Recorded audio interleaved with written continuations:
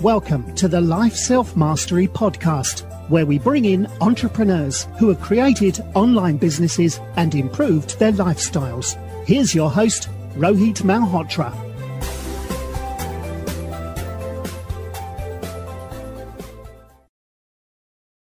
Hello, everyone. This week, I wanted to talk about a new book. It's in fact written a long time back, but it's one of the books I've again, like to reread it. The name of the book is The Snowball, which is a story about Warren Buffett.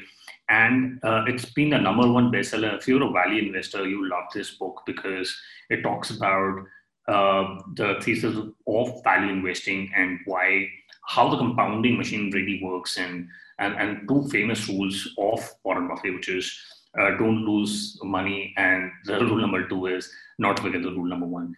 And in this particular podcast, I have Jeff Kothilf, who's the author of Forever Employable: How to Stop Looking for Work and Let Your Next Job Find You. So let's listen to this very interesting interview where Jeff talks about what you should do in order to stop looking for work and make sure that you're forever employable.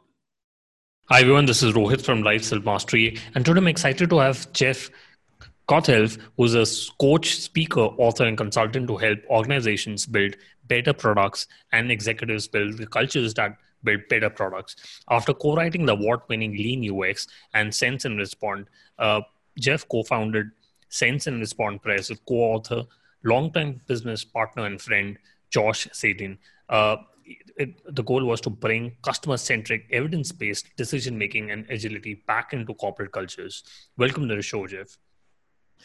Rohit, thanks so much for having me. I'm thrilled to be here.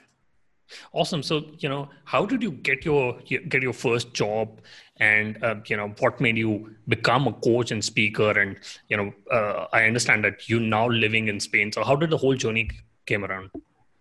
Yeah, it's I'll try to make it as quick as possible, but it's 20 years of work to get here. So I'll try to tie it up as neatly. But I started off working in the US. I wasn't working. I was trying to be a musician. I was trying to be a rock star. I played in bands for a while through college and after college. Oh. And then kind of in the late 90s, I was tired of being broke because musicians are broke. Right. And I got a job in the Web 1.0 world where, if you could spell HTML, you could get a job. And so I got a job coding up HTML and doing some front-end graphic design.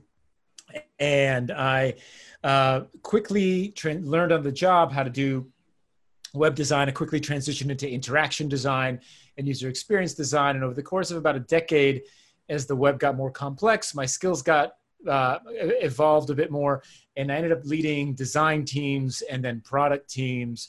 And then about 10 years into my career, I found myself in a situation where I had to figure out how to make agile software development and user experience design work nicely together. And up until that point in time, very few folks had successfully done that. In fact, most folks had failed. And with the help of my team and some folks outside of my team, we found a solution, and that solution we called Lean UX. And I wrote a book about Lean UX, and that really changed my life. I ended up speaking about how to implement Lean UX, teaching classes, coaching teams, coaching executives. And since that book came out, I've increased the scope of the conversation that I'm having to work with executives as well as teams, to help them build the kind of organizations and cultures and incentive programs that support agility and customer centricity. And now I'm applying all of that design thinking and product thinking and agility and customer centricity. And I'm starting to move in the direction of helping people deal with that, apply those ideas to their own careers and professional development and growth. And so I've spent the last 20 years sort of building up my own career, then teams, then organizations, and now really starting to focus a bit back on the individuals. And the nice thing about that is that the consulting work that I've started doing when Lean UX came out about 7 years ago has enabled me to build a career and a platform that is agnostic to location. I can work from anywhere. And so we decided a few years back to move to Spain. And that's been a fantastic decision. And we've been very, very happy and privileged to be able to do that. Wow, that's a great story. And, you've written a famous book, which is Lean UX. Who did you target for this book? And, what made you write the book? And what are there any design principles or rules which product managers or designers need to follow when they want to, create a great design and create great products? Yeah, I think like a lot of good books or good software applications, we wrote Lean UX based on solving the problem that we had ourselves, which was integrating user experience design and Agile into a seamless process. And as we worked to make it happen, we learned a lot of things. And I was blogging about them. I was speaking about them. Other people were writing and discussing this kind of stuff. And so by solving our own problem, we ended up helping a lot of folks beyond just our own team or the people that we were hanging out with in New York City at the time. I mean, at the core of it, it's, there's a lot more to it than just UX design, even though it's called Lean UX. Right. But at the core of it, it really talks about building cross-functional teams, building transparency into the ways that we work, and ensuring that the customer is at the center of every conversation so that we're not thinking about features first, we're thinking about customer problems first. We're measuring success not as creating a design or creating an application, but actually positively impacting customer behavior. And really opening up the design process in a way that allows others to participate in it so that they feel like they're a part of it. And what that does is it starts to break down the waterfall, the silos that we have in a waterfall software development process. And that's where the collaboration comes. That's where the efficiency comes. That's where the shared understanding comes in. And that's what makes teams successful. And that's what the best products are built using those kinds of techniques. Right. And also in the book, you talk about, how to create MVPs in such remote times and the times of crisis when people are supposed to work from home or remotely, how do you get quick feedback from people who are not in the same physical space so that, you can create MVPs or create solutions to customers' problems efficiently? I don't think that's a really big issue anymore these days. I mean, it wasn't an issue really even a decade ago. The ability to speak with people, to interact with people, to provide them with interactive materials remotely has been with us for a while and has only gotten better in the last decade or so. The tough part is you don't get to see their office or their home environment that much, or maybe all of their sort of physical reactions. But that's generally speaking, that's only a minor part of it in most cases, right. Not in all cases, but in most cases. And that will at least allow you, so by sharing things over Zoom or Skype, by providing them with interactive prototypes, by sharing screens, by having them talk through their tasks like you normally would in a face-to-face situation, you are still able to get that feedback from them in a way that is a firsthand experience, in a way that is honest, and generally speaking, the limitations don't really affect the feedback. You can create interactive prototypes. You can give them links to click on. You can record the screens. You can walk them through certain tasks. It's pretty simple. Right. And, you also talked about cultures and, what advice would you give to a leader who wants to lead the team and build a culture in sort of a remote situation? You run your own company and be consulting other clients. What feedback would you give to leaders who would want to create a culture of trust, empathy, and transparency with their employees? I think the most important thing that you can do is be humble and acknowledge that just because that you're the leader, you don't have all the answers. Right. You don't know everything. You can't predict the future. And if you can be humble, and if you can admit that to your teams will admit that back to you when they don't know something. They will feel that psychological safety. They will feel comfortable asking questions. They will feel comfortable telling you when they don't know how to do something. They will, and so what you're doing by being humble is you're saying, look, I hired smart people to help me answer these questions.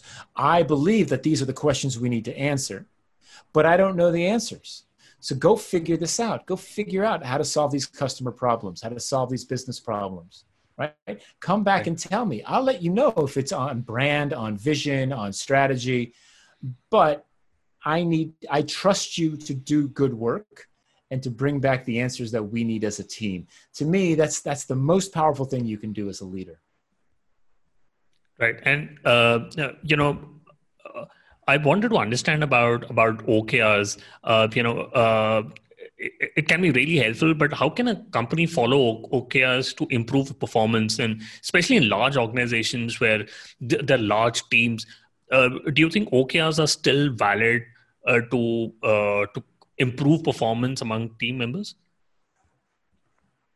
Absolutely. OKRs are one of the most effective ways that organizations can shift to a more customer-centric mindset, to a more agile mindset, to a more collaborative and transparent way of working. That said, you have to do them right, and you have to provide teams with, again, the trust to figure out how to achieve their OKRs. And that's a big deal for a lot of organizations. And so, and look, yes, they're difficult to do at scale. When you've got a big company, everything's difficult to do at scale. That's one of the challenges. Right. But the reality is that, look, objectives and key results work when your key results, your measures of success, are outcomes, when they are measures of customer behavior. OKRs break when the KRs that you put in place as success criteria end up being features or output. In other words, you could say, we want to be the number one e-commerce destination in all of England. Okay, that's terrific.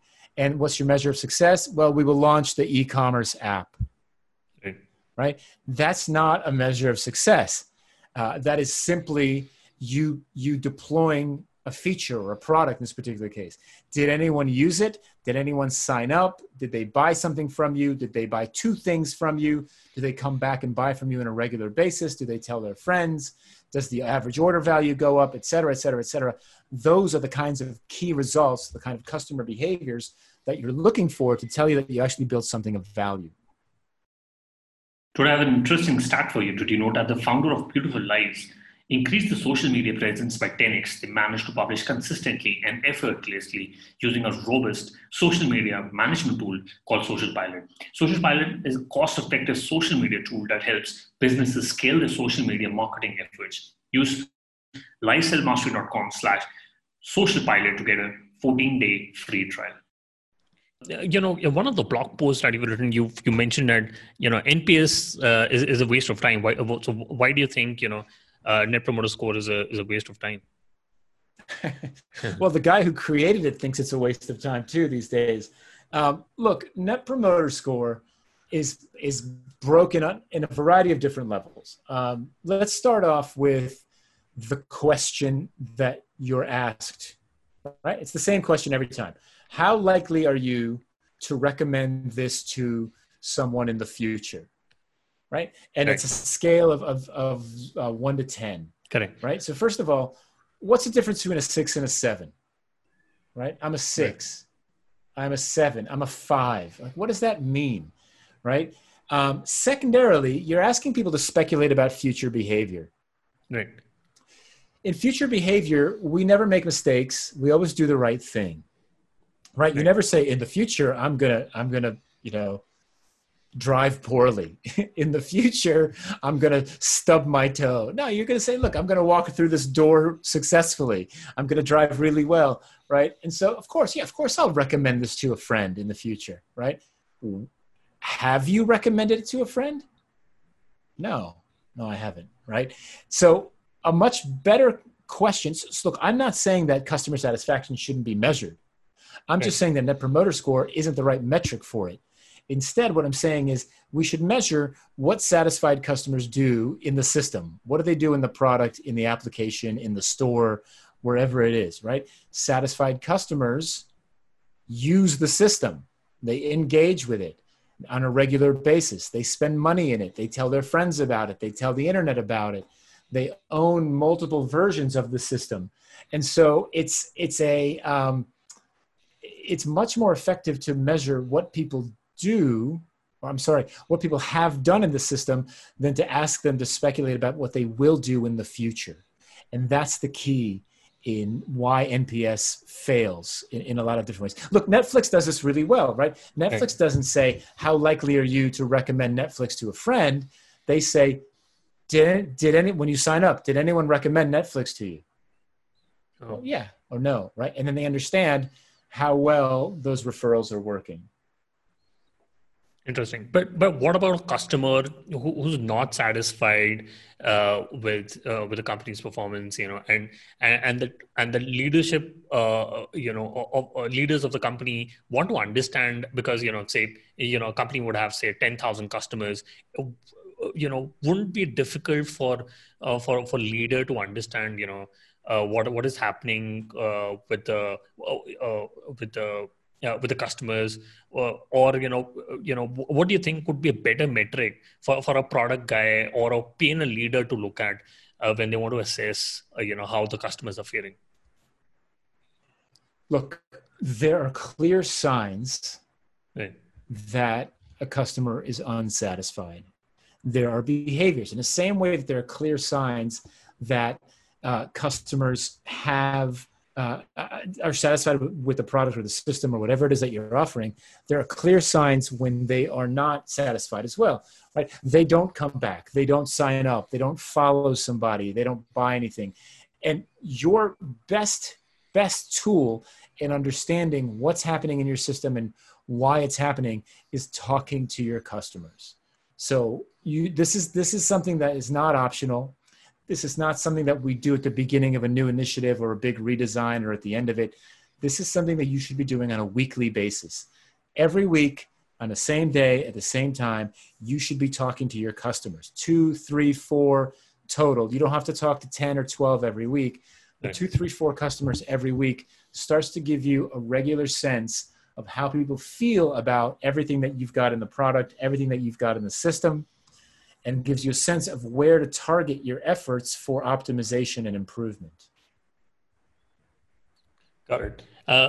So Jeff, you've also, you've already written, Lean UX and Sense and Respond. Now you're coming up with your third book, which is Forever Employable. So what made you write that book, and, who are you targeting for this book?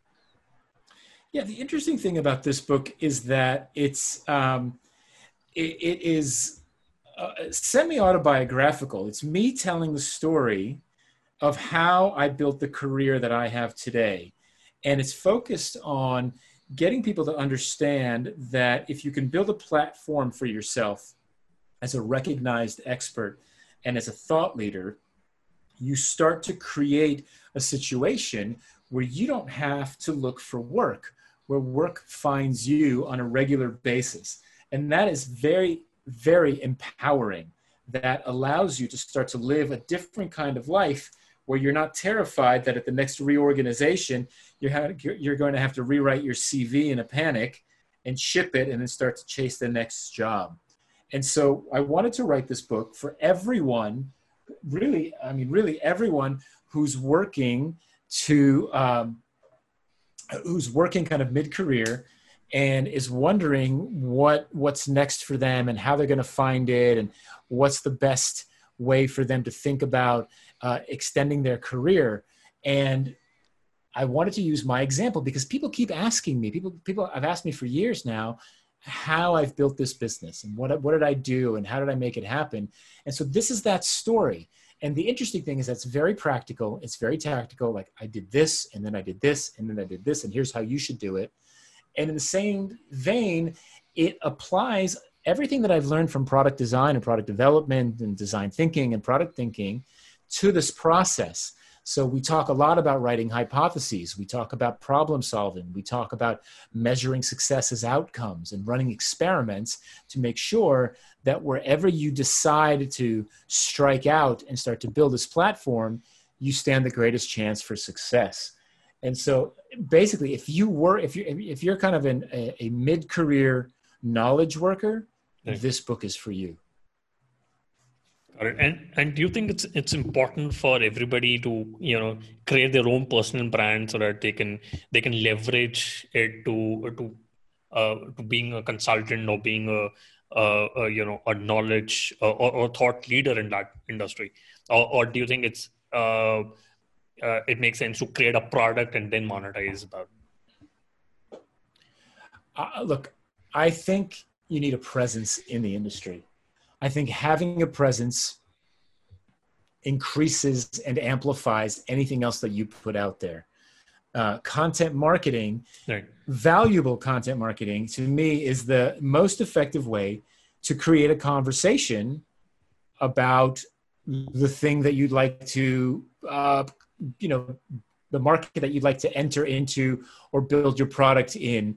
And so the more presence you have in that market, the more people are eager and interested in what you have to say. When I come out, like I have a presence in in kind of digital design world, in the agile world, in the product management world.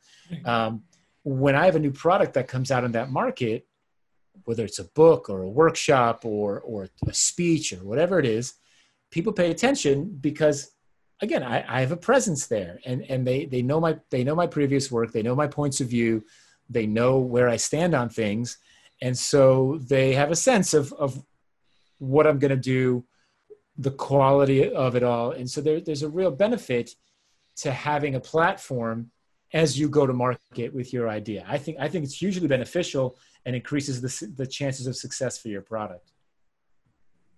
Right. And, we are in this times of COVID where we are working remotely, and a lot of people, to be honest, have lost their jobs.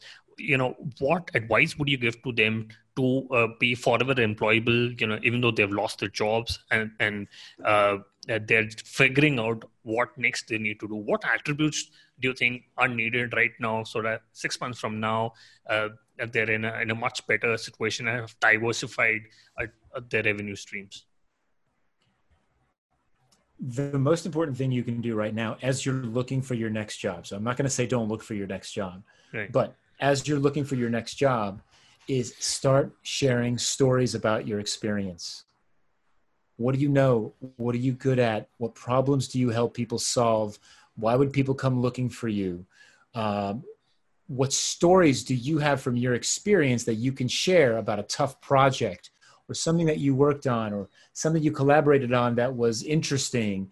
Anything and everything is interesting. And you don't have to write a lot. Do a little bit on Twitter, a little bit on LinkedIn, a little bit on your blog or on Medium, anything to get the story out, and just keep doing that. Just stay on message and just keep telling that story. That is absolutely key, because as you continue to do that, as you job search, people are going to Google you. They're going to say, what's this person about? What do they know? And those stories are going to come up. They're going to see how you think, how you write, how you communicate, what you can do, what you've done. And that's going to make you more attractive to potential employers. So just start telling your story. Correct. And, when it comes to, building stories and looking for your next job or, creating your own business, I think it's important to be a storyteller, right? And you've been a speaker in conferences, and what has happened in my listener base is a lot of entrepreneurs are looking to pitch VCs, or they're looking to pitch their ideas. what advice would you give to them to give a great presentation on a Zoom or on a Skype, and how can they become better speakers in future? Oof, there's a lot here, and it's tough. It's really tough. The toughest part, I think, for me anyway, of presenting from your home all the time now, is you can't make eye contact with anybody. You can't. I don't know if someone's looking at me. They don't know that I'm looking at them, and so all of that is really it's really difficult. Plus, energy is tough. So one thing that I would consider, something I've been considering, is, assuming this continues for a while, I don't have a standing desk, but I'd consider getting a standing desk just so I can present standing up. I think I have more energy, more enthusiasm, kind of more body motion. I think that's interesting. I think you've got to stay upbeat. I think you've got to stay energetic. I think you've got to have good visuals. I think that's absolutely, absolutely important, is to have good visuals. I think you need to keep your presentations short. And I think you need to break them up with interactive activities. So polls, questions, chat discussions, sidebars, games, anything you can do to keep it interesting. Like, for example, there's a webinar that I'm going to host with one of our authors on the 1st of July, where she's planning to do kind of a Jeopardy style game using PowerPoint and Zoom to help keep it interesting, right? So I think you've got to get creative. I think you've got to really think about how to keep people's attention, knowing they've probably been in that chair for hours already. It's a big deal. And there's all kinds of facilitation techniques you can do, like everybody go into your house and find a funny hat, or just find a funny thing and bring it back to the camera and show everybody. Like, there's icebreakers you can do to keep it interesting. But ultimately, it's up to you to stay on point, to stay focused, to stay energetic, to keep it short, and really kind of hit home with fun things for people to look at, not just your talking head all the time. Correct. Yeah. So these are all very interesting points. I quickly want to do the top 3. What's your favorite business book? That's a tough question. My favorite business book at the moment is The Art of Action by Stephen Bungay. Got it. And, if you could go back in time when you started working on your own business, what is the one thing you would have focused on or done anything differently? I would have started writing earlier. I think, to me, the fact I became a writer relatively late in my career, not until I was about 30 or 31. And I would have started much, much sooner, so that by the time I was 30 and 35, I would have been a much, much better writer. I think writing is the most important skill that you can have. And I think that it is key to start early. So I would just go back and start that much, much, much earlier. Interesting. And what's your favorite online tools? Example, Gmail, Slack, Zoom? My favorite online tool. Look, I'm a big Trello fan. I have to admit, I use Trello all the time for everything. And so for me, that's my productivity tool. Everything is there. So super important. Got it. And what is the best way people can reach out to you and know more about Forever Employable? The easiest way to find me is at jeffgotthealth.com. Everything is there. You can always connect with me on LinkedIn. I'm happy to do that as well. Or follow me on Twitter at jboogie. But really, if you go to jeffgotthealth.com, everything's there, Forever Employable, all the books, all the speeches. That's a great place to start. Right, Jeff. Thank you so much for taking your time and speaking to us. My pleasure, Rohit. Thanks so much for having me. This was a blast. Thanks for listening to the Life Self-Mastery Podcast, where we teach you how to start and grow your online business. For more information, visit Rohit's blog at www.lifeselfmastery.com.